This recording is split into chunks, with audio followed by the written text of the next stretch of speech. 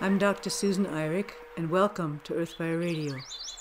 Earthfire Institute is a wildlife sanctuary and rehabilitation center whose mission is to change how people see and therefore treat wildlife and nature.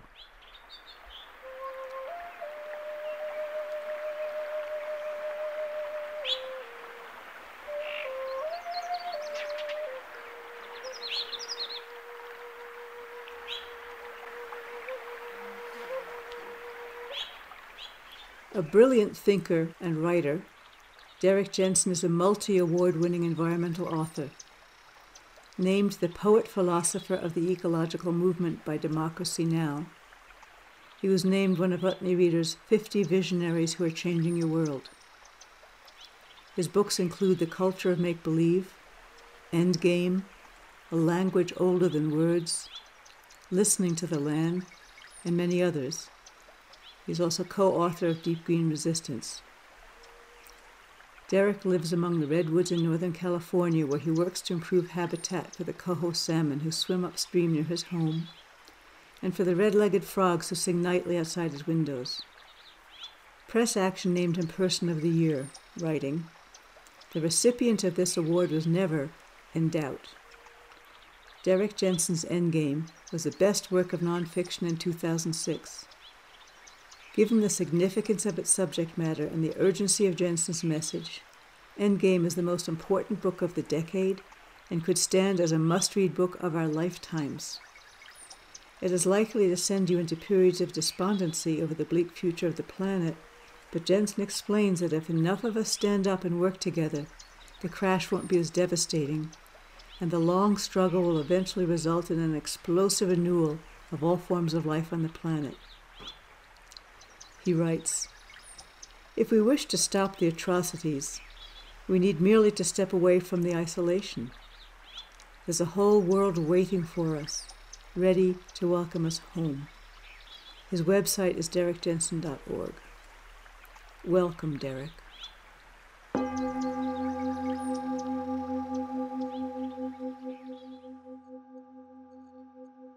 So you used to be called, you probably still are, radically radical, far out, etc.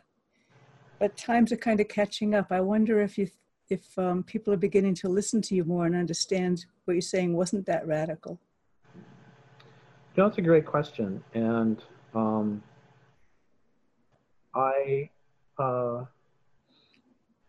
have thought that, but I don't know. I don't know that it's happening that much. I mean, there was recently an op-ed in the New York Times about would it be a bad thing if humans went extinct, and there were a couple problems. One is that the thing was very human supremacist, arguing that humans are the only ones who appreciate art, and humans are the only ones who make art, as opposed to entire forests, the Grand Canyon, and rivers, and sunsets, and anyone who thinks that nature doesn't create art has never seen grasshoppers, who are just, they're beautiful. And so there was that problem. And the other thing that struck me was that the New York Times, in many places, can contemplate the end of human existence, and they can contemplate the end of life on Earth. I mean, there are sort of mainstream sources who are talking about that, and yet it's still unthinkable. You know, I'm sort of considered crazy for talking about ending civilization, and so they skip that step. And it's I mean, I've been saying this for decades, that this culture values the culture more than it does human existence or life on Earth. And I just find that extraordinary, that we should literally value nothing more than life on Earth. I mean, I am glad that even mainstream sources are talking about the end of this culture, even if it's indirectly in terms of the end of humans. I don't know. And then just today, I was at a planning meeting for the local county. The actual planning is not important right now. but the thing that is interesting is that there were some good things in it, like the well, what it was about was having to do with how they're going to legalize marijuana in this county. And one of the questions that was brought up by the county attorney that I thought was great was they were talking about removing water from local streams and how a lot of the streams can be this. We get a lot of rain here. It's a temperate rainforest, and a lot of the streams will flow very heavy through the wet season, and then they'll dry up in the summer. And so people were just talking, in sort of general planning about the county. They were saying, well, so it's okay to remove water during the winter and not in the summer.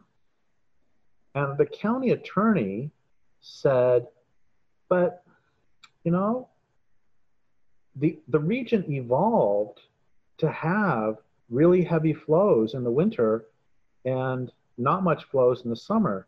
Mm. So don't you think that even removing some of the water in the winter would still harm the natural communities? Yeah. And I was astounded that a county attorney said something that smart. That was great. That ecocentric. And then the response, and the people on the panel were, I'm not saying anything bad about them. They all had good hearts and they were all okay. But the people on the panel were like, I don't know, we could probably take out 15, 20%. We don't know. We don't know what the numbers are. And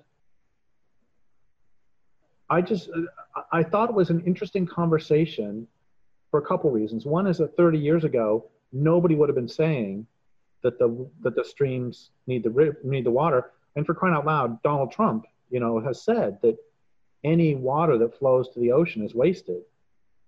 And so on one hand, it was encouraging. On the other hand, the way that one of the ways this culture is killing everything is by taking 20% of the water now and then 20% next year and then 20% next year and sort of incrementally. I love this line by John Livingston about there is no surplus in nature. Yeah. And everybody's body is somebody else's food eventually.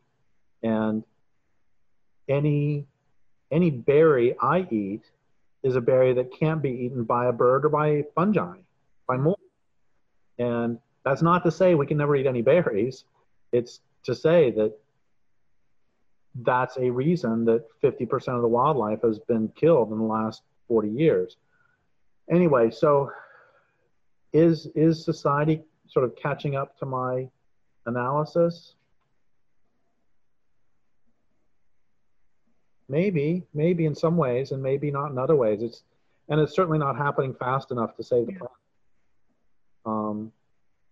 And I don't know, because there's also the whole line about it's hard to make a man understand something when his job depends on him not understanding it, by Upton Sinclair. And it's the same with entitlement, that it's hard to make people understand something when their entitlement depends on them not understanding it. So we run into not just that the analysis has to be there, but denial has to be broken through. But back to your question, finally, yes, I would, given the analysis I did in Endgame,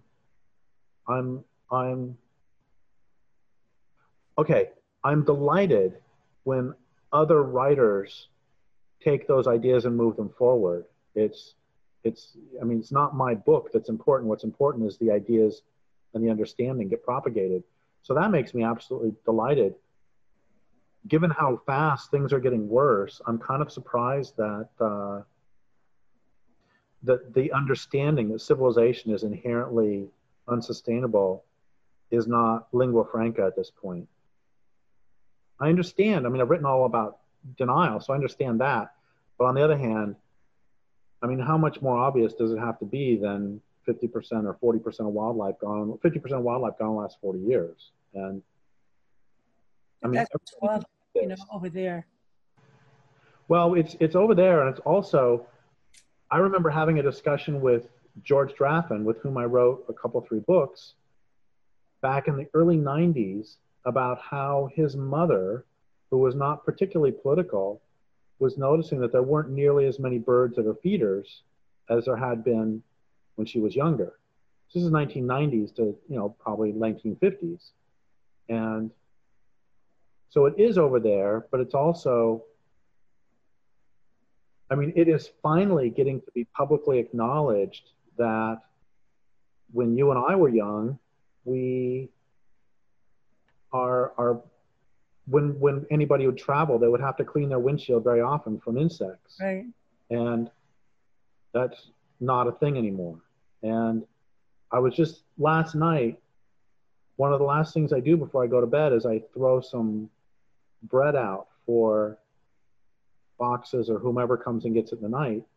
And as I was opening the door, I saw one moth.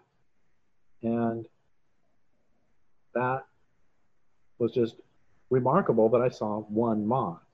Oh, one more thing is I was doing a talk in Galesburg, Illinois, I don't know, 7, 8 years ago. And I flew into Quad Cities and then called the person to pick me up to take me to the airport. It's late at night, midnight, 1 o'clock in the morning.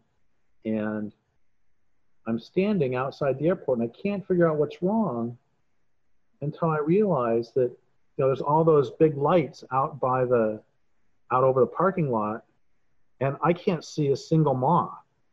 And so, it's like there was something, what's wrong with this picture? And then after like 30 seconds, like, oh, I don't see a single insect. And I'm in the Midwest. And so, yeah, I would think that this analysis would be pretty open. But,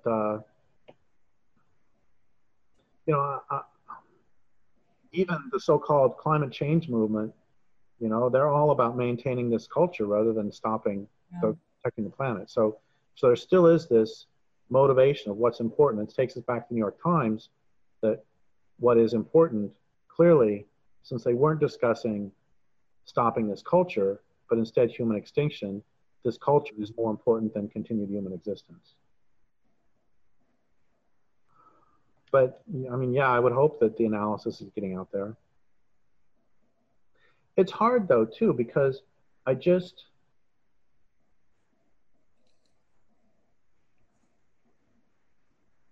get so many notes where people will write to me and they will say, I just finished reading this or that book, and then they will ask me questions that I answered directly in that book.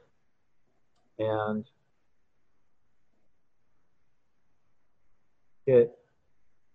that sometimes makes me wonder why any of us write, because even when we make the analysis,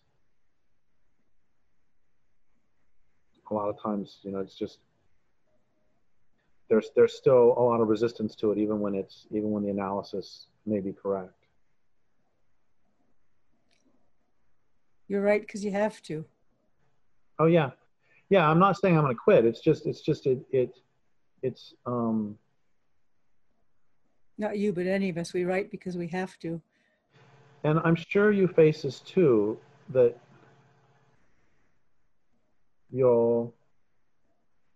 I can't really blame readers, because I think about, and I don't remember if we talked about this last time, but I think it's pretty important that John Livingston wrote about how evolution, he believed, he's dead. Evolution, he believed, was more based on cooperation than competition. And when I first read that in one of his books, it didn't make any sense to me, because I was so inculcated into believing that evolution is based on purely competition, which is what we're taught in this culture. And so when I first read it, I resisted it. And then there's this great line that somebody else wrote about how it takes 10 years to change your mind. And he was talking about how he'd been very strongly anti-choice until 10 years later, with no discernible transition, he found himself being very strongly pro-choice. And so he wrote about that a little bit, and I realized that that's how, at least for me, that's how change occurs. That it's not that You know, so it's not some reader reading my book and being too stupid to understand the analysis, or me being too stupid to have made the analysis good in the first place, but instead it's that change happens through slow metabolization. And Yeah. so I read John Livingston, and it's like, no, he's just wrong. This is crazy. And then for me, it took about 3 or 4 years for me to find myself with no transition, now arguing that cooperation is the primary engine of, or primary motivator, primary fuel, primary motivator for natural selection. Well, and one more thing about this, this is just classic, and it's also sort of classically male, that so many times I'll be talking with a friend and they'll say some great idea, and I'll go, that's really interesting. I ought to think about that. And then about 2 months later, I'll go back to them and I'll say, I had this great idea. Yeah. And it's exactly the idea they said to me. Yeah. It took 2 months for me to get it. And the same thing actually will happen with my own ideas. I believe it was yours. Where I'll have this great idea, and then about 6 months later, I'll be walking through the forest, and this idea will occur to me, and I'll have to run over and say it to a friend or something, and the friend will say, yeah, you told me that one 6 months ago. And, you know, so we keep having, I think that's how we learn. So I can't really complain at readers for that. I can't complain at myself when I do it to other writers. But that's just part of the process. You're so insightful. I wonder, that 3 to 4 year period before you go from, before you get to cooperation, can you go in and trace at all what the process actually was or how it happened? You know, that was almost 30 years ago. So I'm not sure. And also I'm just not sure. I don't remember, and I'm not even sure. See, part of the problem is that for me, a lot of that metabolization of ideas happens either unconsciously or through, and I got this term from John Livingston too, through rumination. And I love the term rumination because that's what cows do, is they chew something and then they swallow it, and then they bring it back up and they chew on it some more, and then they swallow it. And I think that's what, for me at least, that's how this process works. That I would go, nah, I'm making this up. This isn't actually what happened. But I'd go, no, it's all competition. That's just crazy. And then, yeah, I think this is probably how it works in most cases. I go, that's just crazy. And then 2 months later, I'm walking along somewhere and all of a sudden some piece that suggests that it's more cooperation will bubble up, or I'll see something and suddenly make the connection. And then a few more months might go by, and then I get another piece of information. This wasn't this information, because I didn't learn this till much later, but for example, that in a forest, larger trees are feeding smaller trees through the mycelial network. So I might get a piece of information like that and then go, okay, well, that doesn't work with a competition model, but I'm still stuck with it for a while. I still stick with it for a while. And then a few months later, there might be another piece of information. You know, I'm thinking about something I read, and I wrote about this in Endgame, about how natural communities, what most people call ecosystems, I don't because that's machine language. So how most natural communities, it used to be believed that 1 unit of harm, 1 unit of causing harm leads to 1 unit of harm in the forest or river or lake. That if you put in 1 little bit of pollution, that will cause 1% of pollution, 1% of harm. But it ends up that's not how it works. But the way it works is that the natural community or the system, whatever, will attempt to maintain this homeostasis, attempt to maintain stability is a better word, attempt to maintain stability, and you can harm it, And that harm, you don't see it. Right. When you reach a certain point, all of a sudden the entire thing collapses. Right. And I remember when I was writing that bit for Endgame, this is 2003 or 4 or whenever, I talked to a psychologist friend of mine, and I was telling her about this stuff I'd been reading about that, how that works. And she said, of course, that's how it works in families too. And it's how it works with addictions and how it works with everything. But a family will attempt to maintain some semblance of balance. Say an abusive family, Yeah. as the abuse gets worse and worse, they will attempt to maintain some balance until it just gets too much and the whole thing falls apart. It's the cliche of the straw that broke the camel's back. Mm.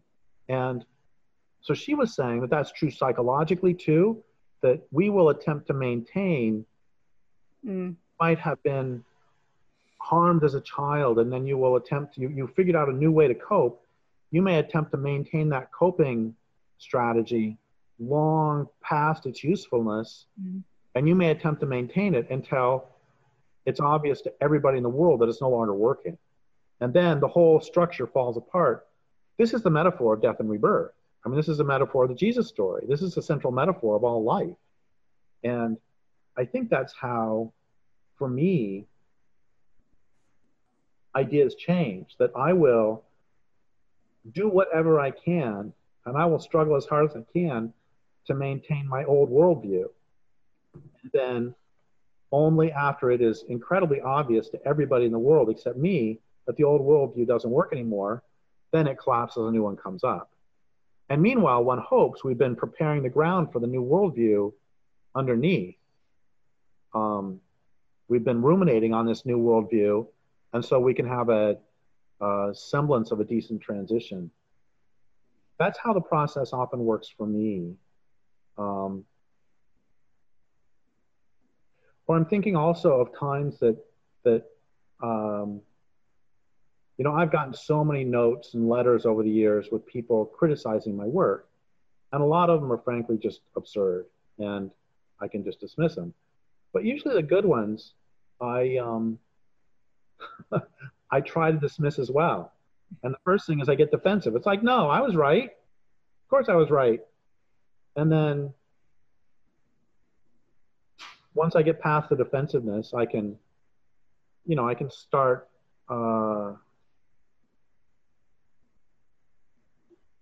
ruminating my way around to understanding that I was in fact not right and I was wrong in the first place. And so I think just generically that's how the process works for me. The reason I was asking is because anything we can understand about how the process works and can speed it up, the better. That's really true. That's why I was asking you. I guess for me also, then I have to say that one of the things that's incredibly helpful to me is to have at least a fairly small community. I mean, it doesn't have to be 100 people.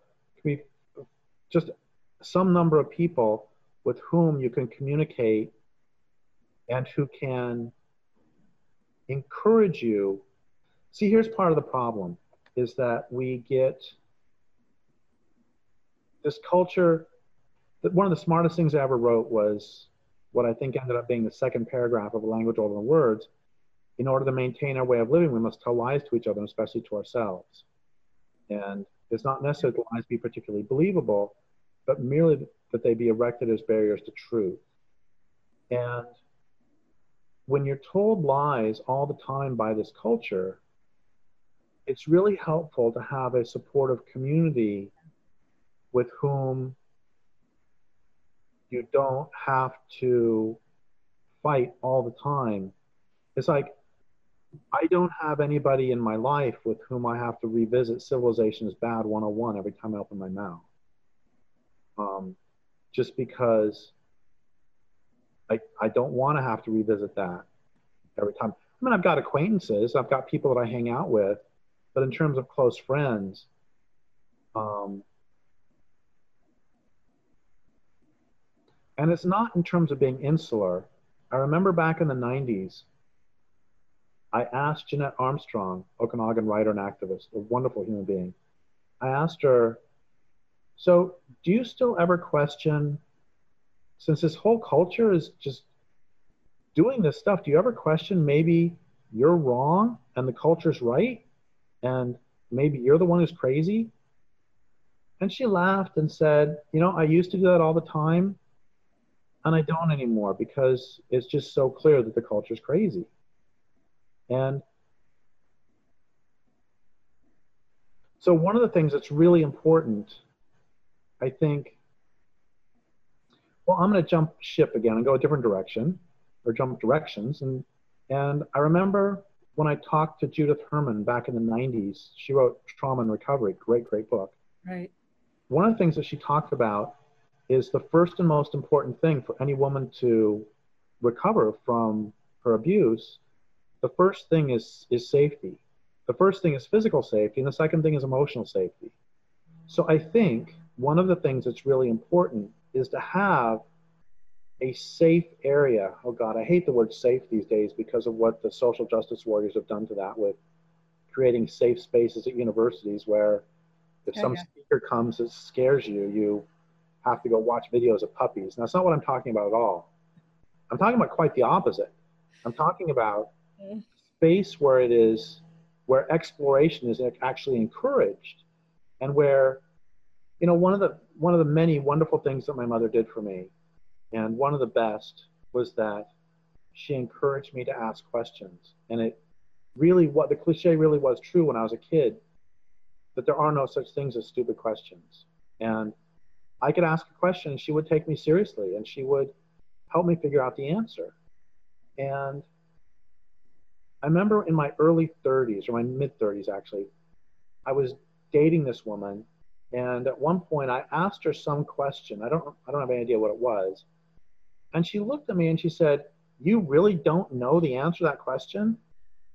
And I said, "I have gone 35 years without being made to feel stupid for asking questions. And I don't intend on starting now. So it's not appropriate for you to make fun of me for asking a question to which I don't know the answer." Right. And so that's what I mean by a safe space, is a safe space to ask. I mean, for God's sake, it's like, I asked a question. So, is this culture inherently unsustainable? And I think that that's really key to everything. And sorry if this is going in directions you don't want to go, but I think it's, one of the central ideas of Endgame is that if you can slide your premises by people, you've got them. And unquestioned assumptions are the real authorities of any culture. Mm. And so I think one of the things that's really important to forward movement of any sort is the questioning of those assumptions. And that doesn't mean that you have to continue to entertain absurd notions. You can visit a question, and then that doesn't mean that every time that question is brought up again. Having written Endgame, I don't personally answer every question now with somebody who writes to me and says, "I'm sorry, can you explain to me how civilization is not sustainable?" It's like, that's why I wrote the book. Mm-hmm.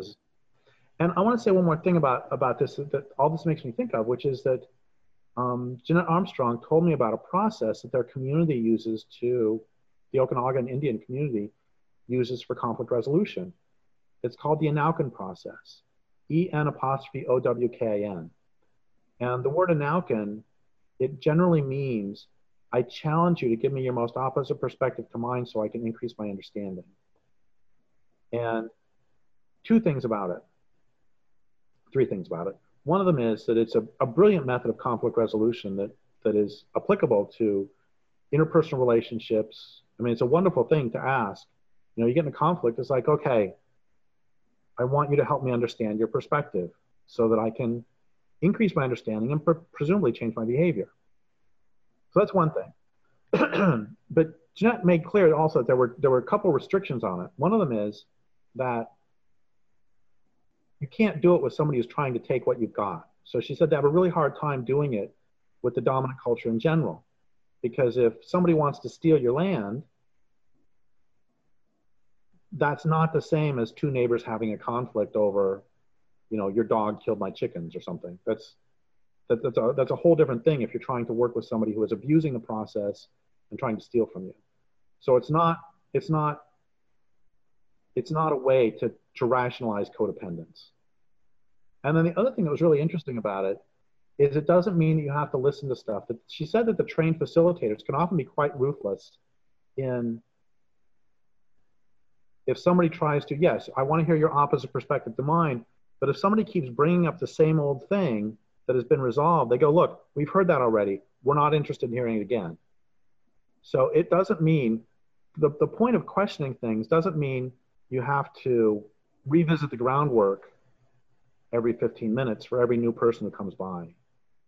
Means you've opened the door, so to speak, maybe perhaps the same way that the door was open for you to cooperation. If you said it, you set the stage. There's a new idea out.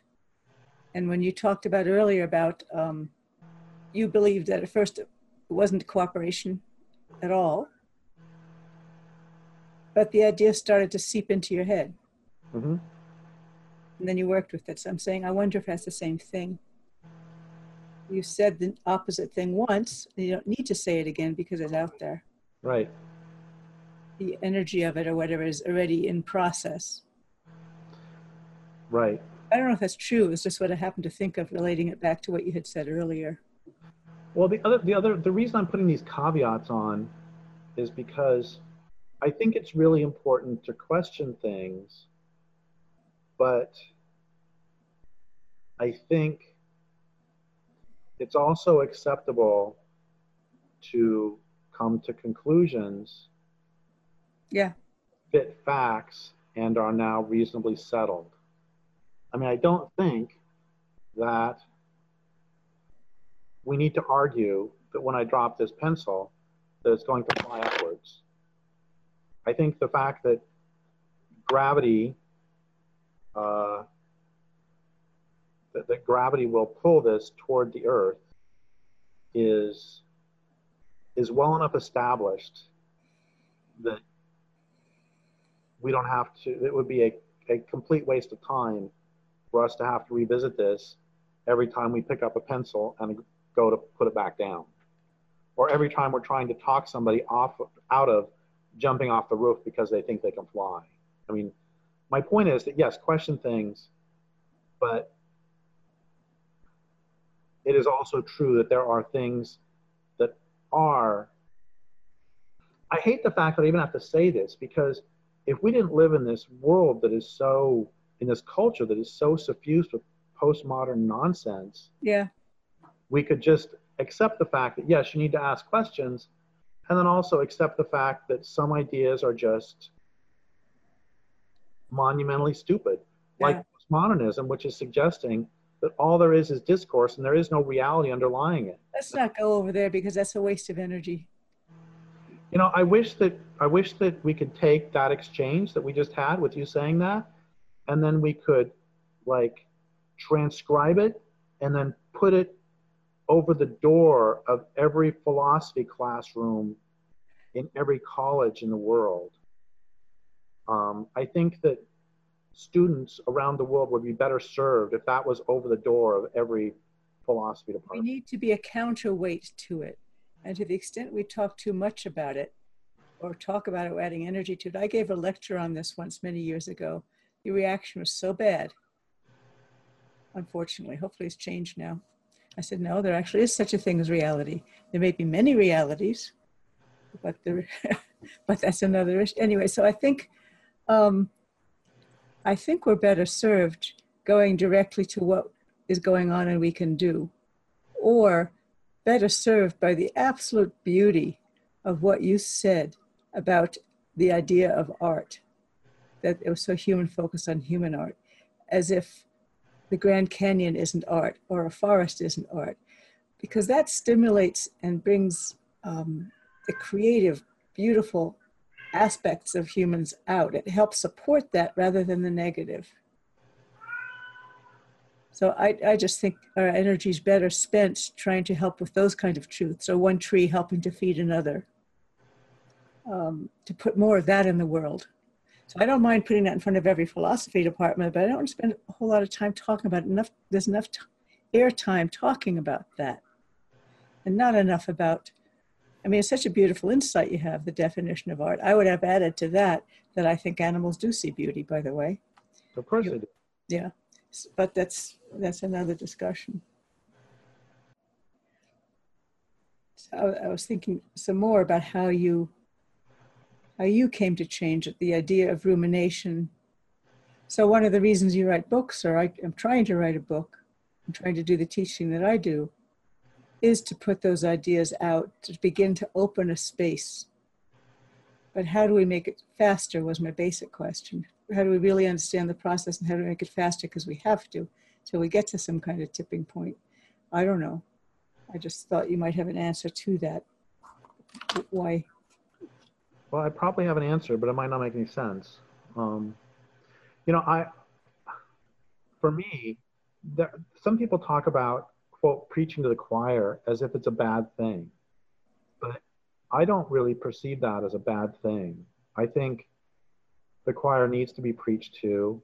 And in some ways, I sort of perceive myself as kind of like a person who is going to do some stuff for the USO and, sort of entertain the troops. And I think that that's really important. And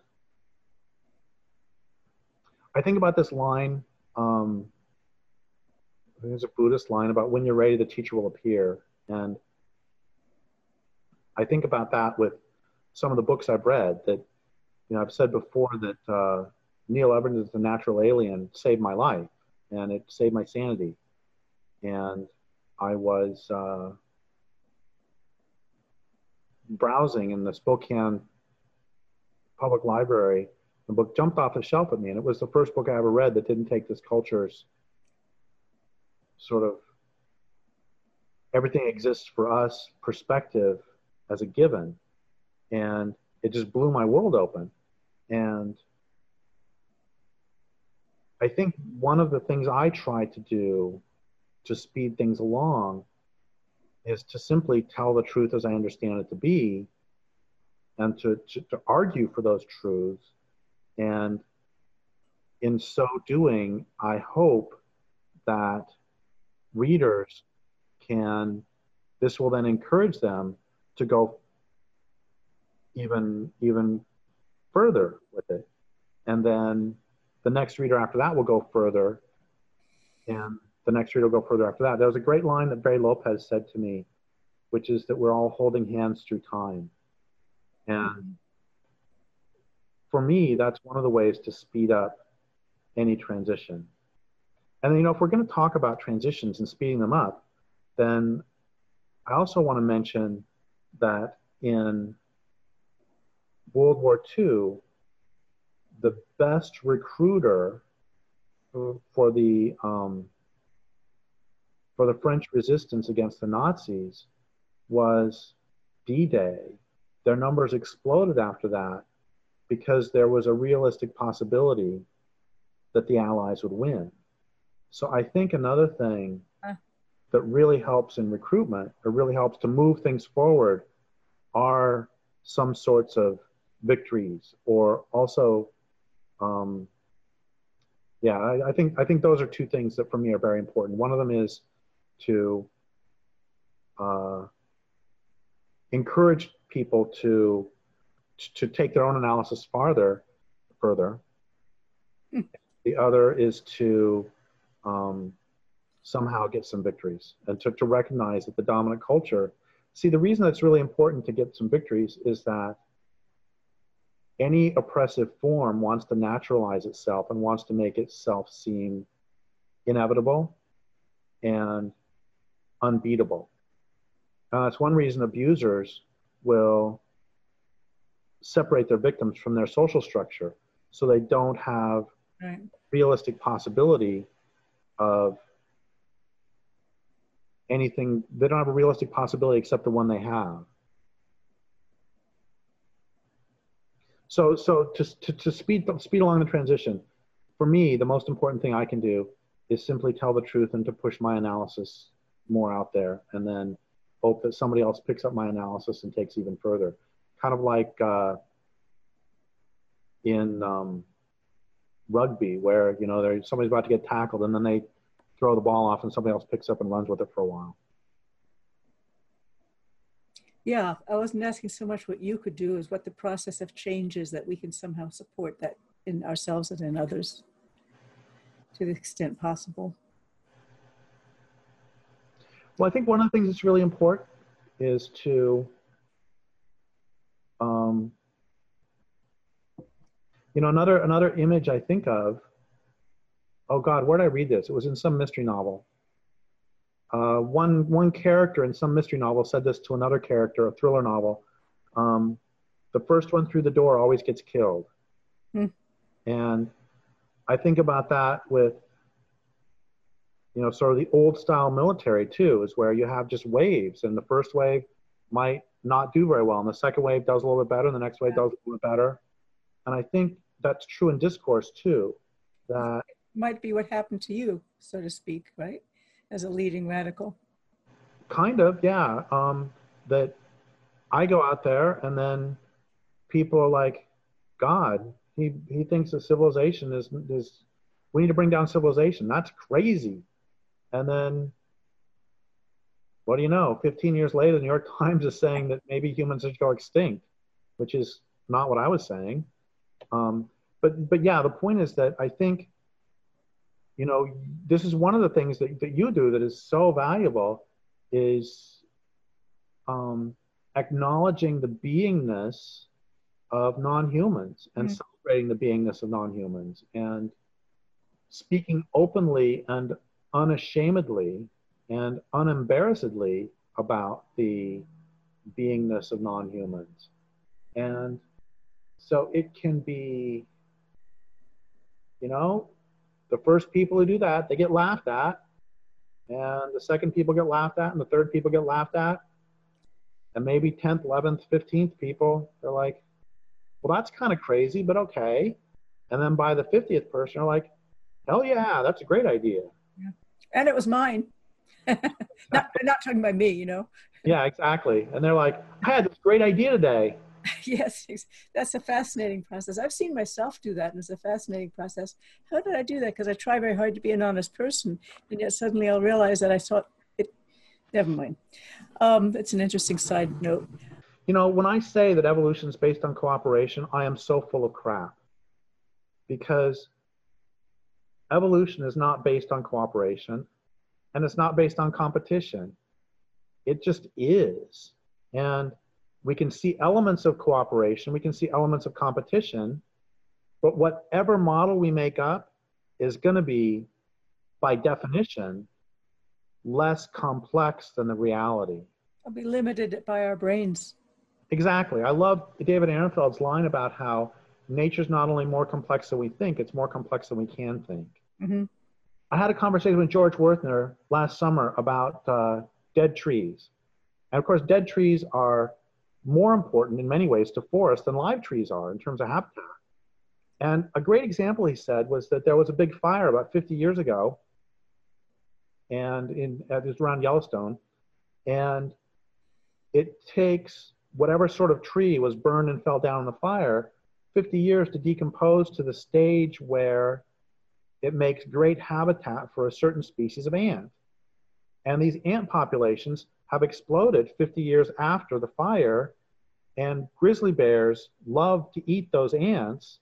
So he was saying that the fires 50 years ago are feeding the grizzly bears today. I love how nature is. Yeah. Much bigger cycles than we can comprehend. Yeah. Just today, when they were talking about the water, and the guy was saying, 25%, I don't know, we can take out 25, we can take out 15%. It's like I said earlier, I was just thinking about how I love the line about how there is no surplus in nature. That water is used by somebody. Yeah, the whole idea of surplus is totally surplus for us, to be used by us. Right. It's that mentality that's so critical to change. That to begin to understand we're part of something larger, truly, truly, truly in every way. And we Yeah. should take as little as possible. The if somebody were to ask me what is the largest problem facing the world today, Yeah, I'll ask you. I wouldn't, okay, I would not say human supremacism, although I would be tempted. What I would say is the notion of supremacism at all. That it's both human supremacism, male supremacism, white supremacism. They all come from the same root problem of perceiving myself as superior to others and perceiving the others as resources for me to exploit as opposed to other beings to enter into relationship with, which can include me eating them and them eating me. Right. The notion that we're, like you said, the notion that we're separate is one of the biggest problems that the world faces. What's the beautiful quote you have at the top of your website somewhere? We wish to stop the atrocities. We need merely to step away from the isolation. There's a whole world waiting for us, ready to welcome us home. Yeah. To me, that's the essence of everything. I would add a whole world of exquisite beauty waiting to welcome us home. Yes, I would agree. And if we're going to edit it, I would also say, if we wish to stop the atrocities, we need merely step away from the isolation, and then we also need to stop those who are perpetrating the atrocities. Okay. Where's the quote on my desk? There's a little postcard I have here somewhere. I can find it. Anyway, it's something like the only thing that good people have to do, the only thing to not stop evil is for good people to do nothing. Right. Yeah. I didn't say it perfectly, but it's such an important quote. And so many good people are doing nothing. Yeah, I completely agree. You know, the big distinction is not between those who believe that we need to, have militant resistance and those who don't. The big distinction is those who do nothing and those who do something. And people who read and think a lot, and a lot of people who've come through working here, go back and take regular jobs. That's doing nothing. Yeah. Yeah, to go back to Jeanette Armstrong, she said that she is perfectly happy to talk to people and to walk them through the processes, but she's not going to do it if you're just going to come and spend a nice weekend hanging out with her and talking and then go back to the same life you had before. Right. But one of the criteria I have for anyone working here, not that it succeeds, mind you, but the criteria is that you're totally interested and passionate about the mission, which the mission being to respect all life. And everything you do here needs to be from that basis. And it's unbelievable to me that people can work here and I give them all that freedom to do that. And then they go and take a regular job because it pays a little more money or it's more convenient. It blows my mind. I had a woman here who helped us raise a couple of baby buffalo. And she absolutely loved them. That wasn't quite the right story. She also spent some time with our lynx. She met the lynx. She was with the lynx, this beautiful, sweet cat. And then she wrote something for the newspaper about how, well, the trouble is if you go and poach the powder in the beautiful ski basins we have here, it's bad for the lynx, but she wants her powder. How can you do that after you've met a lynx? It blows my mind. Because what happens is you make pathways and then other animals can come and they can kill the lynx because they're very gentle animals. It blows my mind. So I think sometimes people have to be exposed, but then you expose them and still they want what they want. Well, this is, I remember back in the early 90s, there was this idea that was floated a lot that if you could just get the CEOs of these terrible companies to spend a weekend out in the wilderness, then that would change everything. Yeah.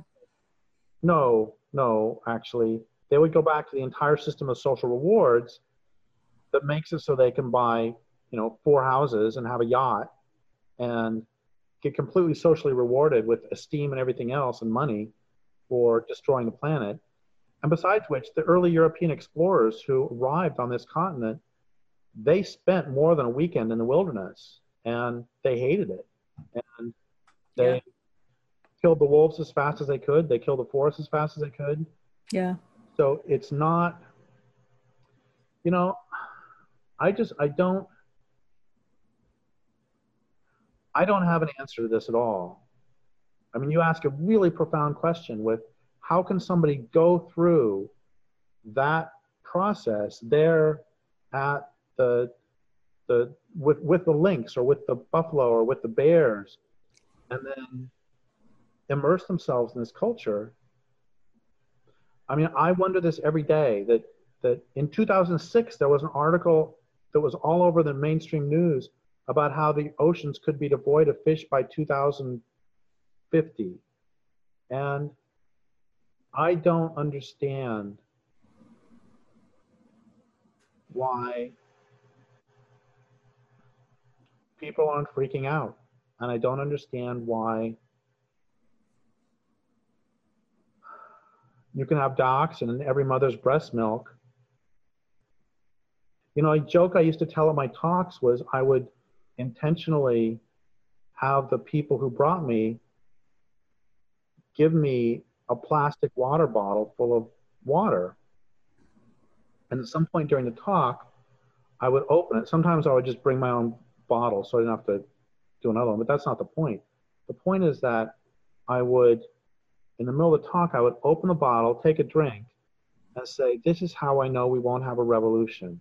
Because if people will pay for water bottled in plastic, they will suffer any indignity. And so I don't, you know, John Livingston, I keep referring to him today, excuse me. In The Fallacy of Wildlife Conservation, he talks about how he doesn't think that you can argue people into loving the planet. He says that it's a state of being, that some people have it and some people don't. And it can be cultivated in some of the people who might have it latent, but not manifested. And that he seemed, I don't know if he said this, but he seemed to be implying that some people just don't have it. And I don't know that I disagree. And I mean, certainly when you have an entire culture that is inculcating us in every way and reinforcing in every way a hatred of nature and a contempt for nature, such a contempt for nature that you don't even believe that they have subjective beingness, and you don't even believe that anybody but humans is capable of, oh, I saw this argument that the only reason to protect wild nature is for human appreciation. Because, in fact, I was doing an interview with Nature magazine, Nature Sick magazine, because it had nothing to do with nature. And the guy was saying to me this exact argument, that the only reason to preserve wild nature is because so humans can appreciate it, because non-humans have no appreciation for life. And so we're the only ones who can appreciate. And as he said this to me, I was looking out my window. I'm not making this up. It worked out perfectly like this. I'm doing a phone interview, looking out the window at a mother bear lying in her back in the grass in the sunshine with two babies playing on her belly. And I said to him, are you going to try to tell me that this mother bear is not enjoying the sunshine and enjoying the grass and enjoying the babies playing, her babies playing on her belly? Is that what you're telling me? He said, yes, that's what I'm telling you. And I said, have you ever had a relationship with a bear? He started laughing. And so when everything in the culture is pointing us toward the notion, I mean, this kills me. About every 5 years, there's a set of articles in the newspaper that scientists have figured out that fish feel pain. Right. And how did they figure this out? They figured this out by, sorry to laugh, it's not funny, but I'm laughing at the stupidity of the scientists. That they figured this out by injecting bee venom into the lips of fish. after which the fish would, quote, exhibit anomalous behavior. Yeah. I have to tell you, I used to be a commercial beekeeper. I have had bee venom injected into my lips. And when they injected bee venom into my lips, I can tell you that I exhibited anomalous behavior, which in this case meant jumping up and down, slapping at my face, and swearing. And the fish did their fish equivalent of the exact same thing. And then 5 years later, there'll be another article in the newspaper. Wow, fish feel pain. Really?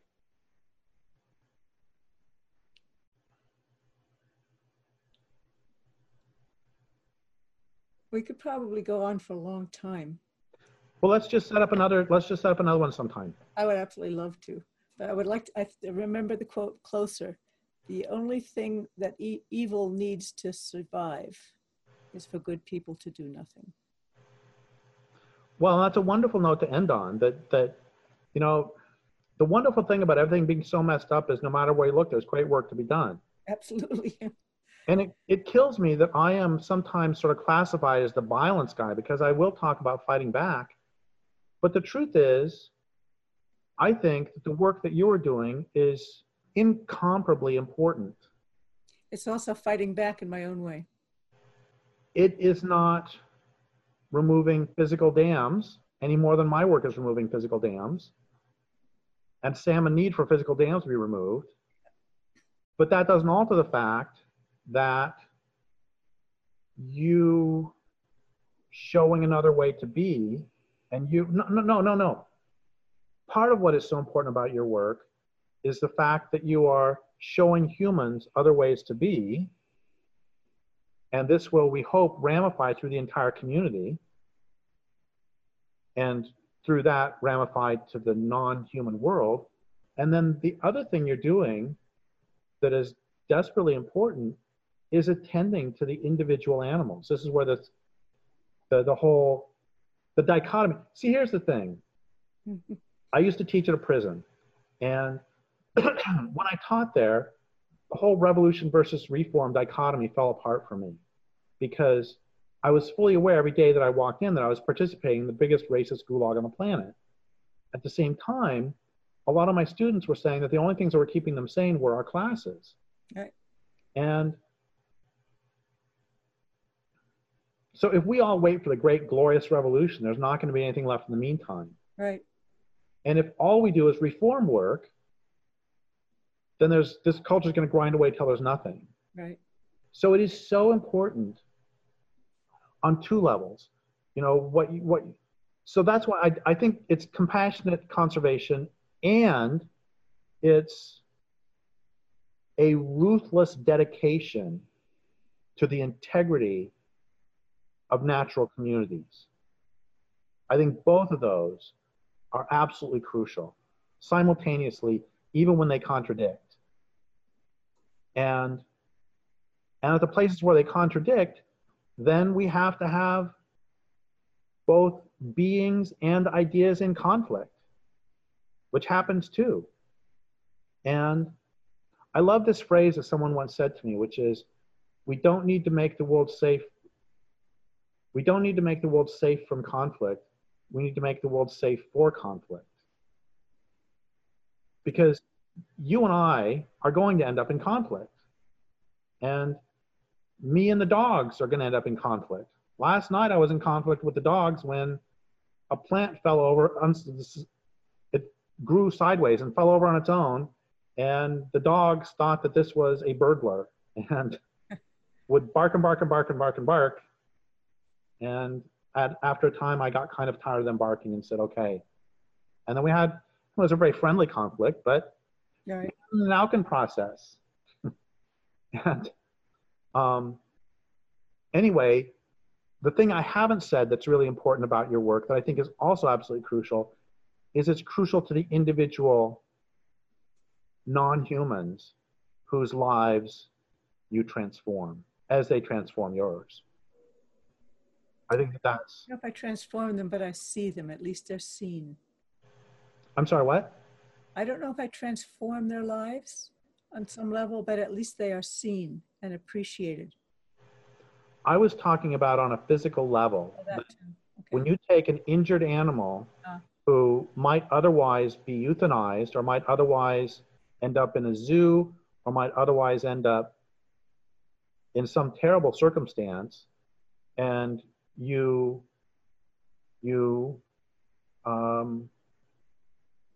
give that animal a home, that is not going to save the planet, but that is going to save that animal, and it's going to save you, and it's also going to just be, it's a wonderful thing. The joy of the interaction and you used the word ruthless, which I didn't know if it was debating. Is it strong or not? Probably not, because if you do any give in at all to beginning to think about taking part of an ecosystem, or if we give in at all about, well, we can do this to an animal or that to an animal, we're already lost. It has to be a ruthless recognition of their value and integrity. It's a strange juxtaposition of words given what ruthless means, but unwavering, unswerving, unwavering, I like that. Yeah, unwavering commitment.